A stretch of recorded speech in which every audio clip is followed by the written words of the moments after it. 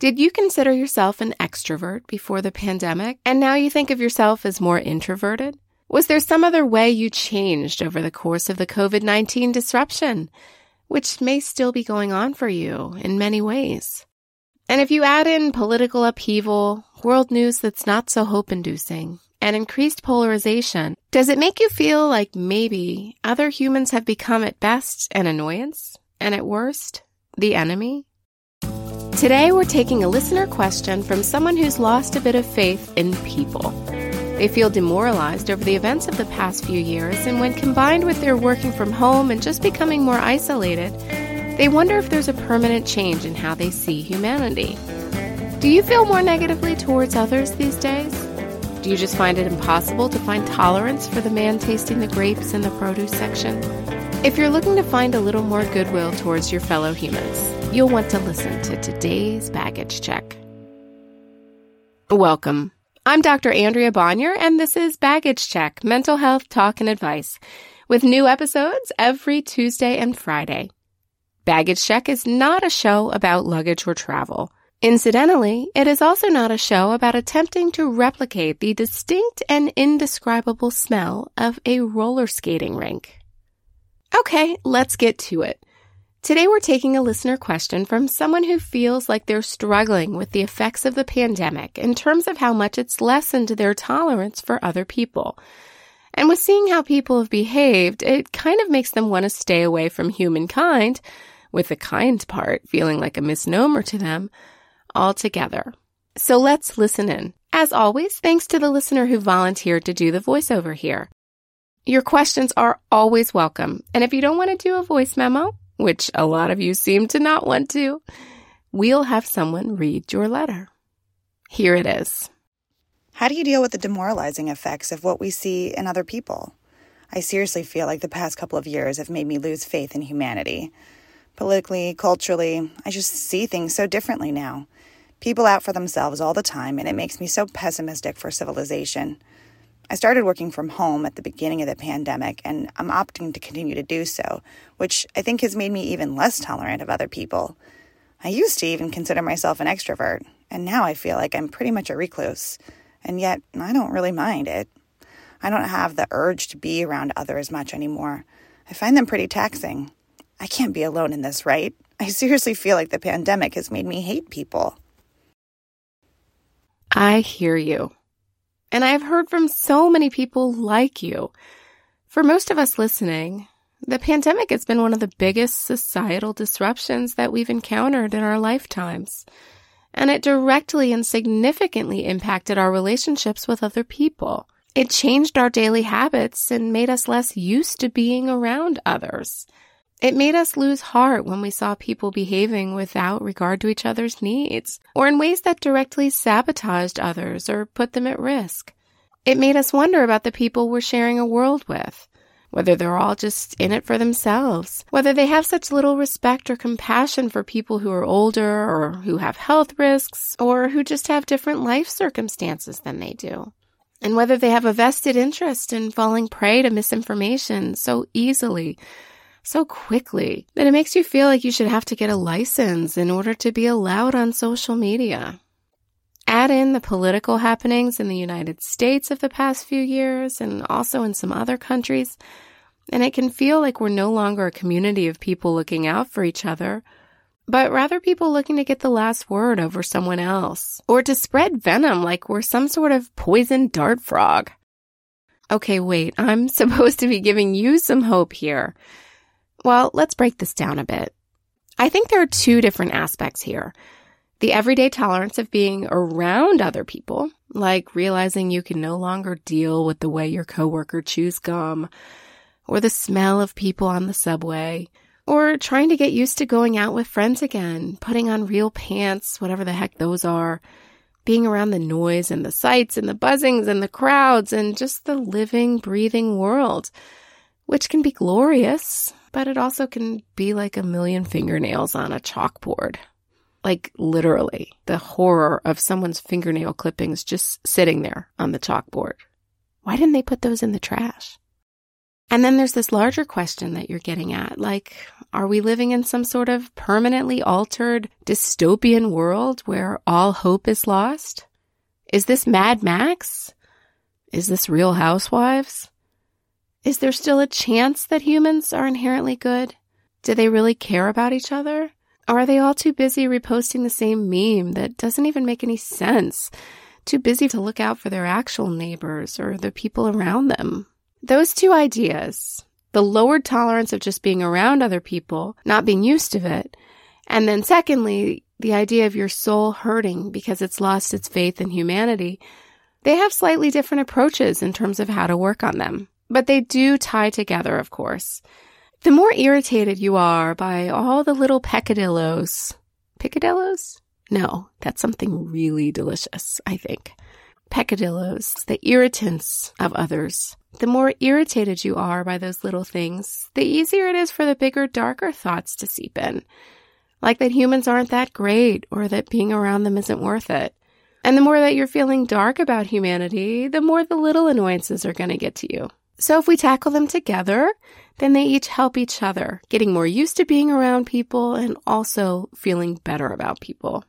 Let's start with this first part about not being used to being around others.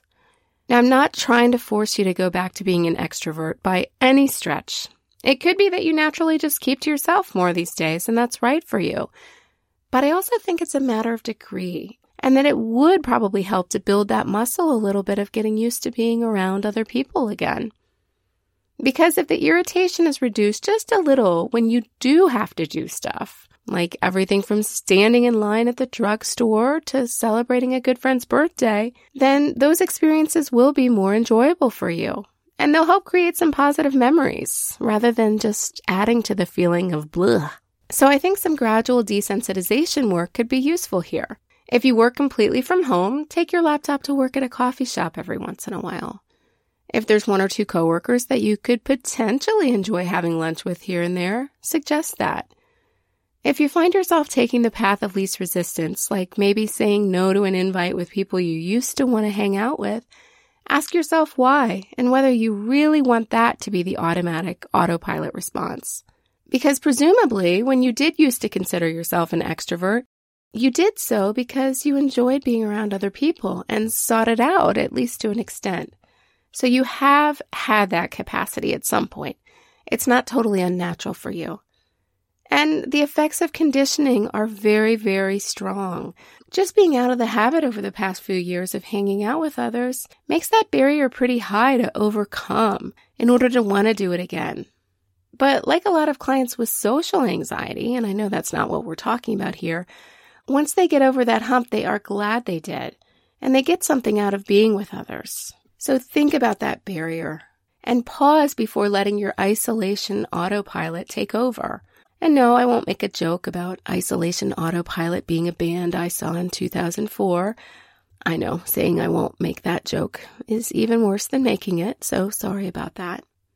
But along with getting out of autopilot, about not automatically saying no to stuff, also means not automatically saying yes to stuff that you would have before. This could be the great reset for you. A lot of people have felt that way, that you can be mindful in both directions, choosing what you want to prioritize going forward.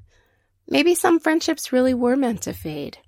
Maybe your work life really was meant to be redefined and include fewer inane conversations in elevators.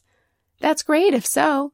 It's just that you need to make sure that you're choosing these changes, rather than just falling into them because after all the time of not being able to leave your house, it became easier to keep that going.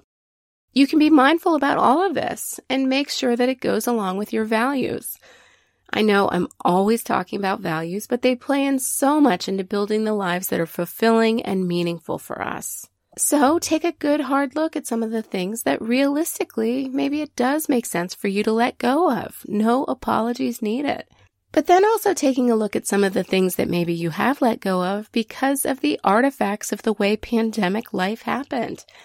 And how maybe that's not ultimately what's best for you. And now that we're talking values and we're talking meaning, I think we can return to this idea of losing faith in humanity. This encroaching, nauseating twinge that humans are basically just a cesspool of ugliness. I know you didn't describe it that way exactly, but I do think it's important that we prevent against all or none thinking.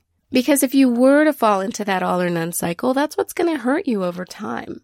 That's what I see changing people into unhappier, more cynical versions of themselves. That's what I see harden people into bitterness and end up closing them off to the world. Because there will always be darkness, but there will always be light too.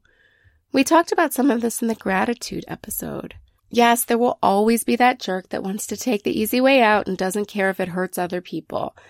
There will always be the person that lets fear boil into hatred and adds to that whole me versus them idea. But there will also be the person that smiles at you or comforts you or picks up that thing that you dropped or goes out of their way to help a stranger or to solve a problem or to take the time to listen. It's like that Mr. Rogers quote, which circulates every once in a while. And no, I won't be cynical about it because I think he was onto something. And also because he was Fred freaking Rogers. He said, when I was a boy and I would see scary things in the news, my mother would say to me, look for the helpers. You will always find people who are helping. Along the lines of that, I do think you can train yourself to notice more of the light in the dark. And it's not fooling yourself, it's just opening up yourself. Look, it is completely natural that you have gravitated toward noticing the dark. I have at times too. But the light is still there and it hasn't gone away. And so thinking in terms of looking for the helpers is very, very useful. But here's the thing, we have to be the helpers too. Because we are the grown-ups. And Mr. Rogers was giving that look for the helpers advice to preschoolers. But for adults, we need to be the helpers. We need to create the change we want to see, to use an additionally potentially overused cliche here. Looking for the helpers shouldn't be an excuse for inaction. I know that volunteer work is often used as a panacea, the oversimplified advice for everything from people feeling helpless to people feeling disconnected to people feeling down. Who knows? Maybe it's also used as advice for people suffering from nausea or bad breath. But it's true that finding something that you care about and donating just a bit of time to it can give you a mood boost. And even more important, because I know that you're not exactly looking for a mood boost per se, it can connect you with a path forward to help you feel less cynical about others. Think about if there's anything you can give your time to, even if it's just something small that you do twice a year. It can help you see that small ripple effects matter. The other part that I think people forget about look for the helpers is that Mr. Rogers was saying that in an era where people weren't walking around with smartphones showing them tragic and upsetting scenes all the time. Scenes that were constantly focusing in on the anti-helpers. There's only so much that looking for the helpers helps when you're staring at atrocities and cynicism and polarization and violence. See if you can make tweaks in the vortices that you are in, those echo chambers, when it comes to news and social media. See if you can set limits on apps. Find that beautiful balance between staying informed so that you can bear witness versus beating yourself up to the point of feeling helpless, which helps no one. There are various sites for optimistic news, good and hopeful headlines. And they aren't all just stories about a baby chick befriending an elephant. Those are cute, of course, but there's more substantial stories about new directions in medicine or people helping start movements, people standing up for what's right and making a difference, people helping each other and making an impact. Because I think so many people identify with you, and here's the truth. If you really hated people, you wouldn't be so fearful of the idea of hating people. You wouldn't think of it as a problem and write to me. You'd instead just justify it as a way to be, as a considered position that made sense. There's a balance out there for you, a balance of nudging yourself a little outside of your comfort zone in order to get used to being around others again with all of their peccadillos. Maybe they'll bring some picadillos. But also choosing to set limits that make sense for you and help you prioritize the people that are deserving of your time and that you can nourish quality relationships with. And there's a balance of finding a way to make small changes and stay informed and stand up for what's right and be part of a change versus sometimes just turning it off and letting yourself draw your blinds and have some tea and say, that circus is not for me today. But you reached out to us and you're a listener. You're part of this community, and that connection is far from nothing. And we're grateful to keep it going with you. Thank you for joining me today. Once again, I'm Dr. Andrea Bonnier, and this has been Baggage Check, with new episodes every Tuesday and Friday. Join us on Instagram at Baggage Check Podcast to give your take on upcoming topics and guests. And why not tell your chatty coworker where to find us? Our original music is by Jordan Cooper, cover art by Danielle Merity, and my studio security is provided by Buster the dog. Until next time, take good care.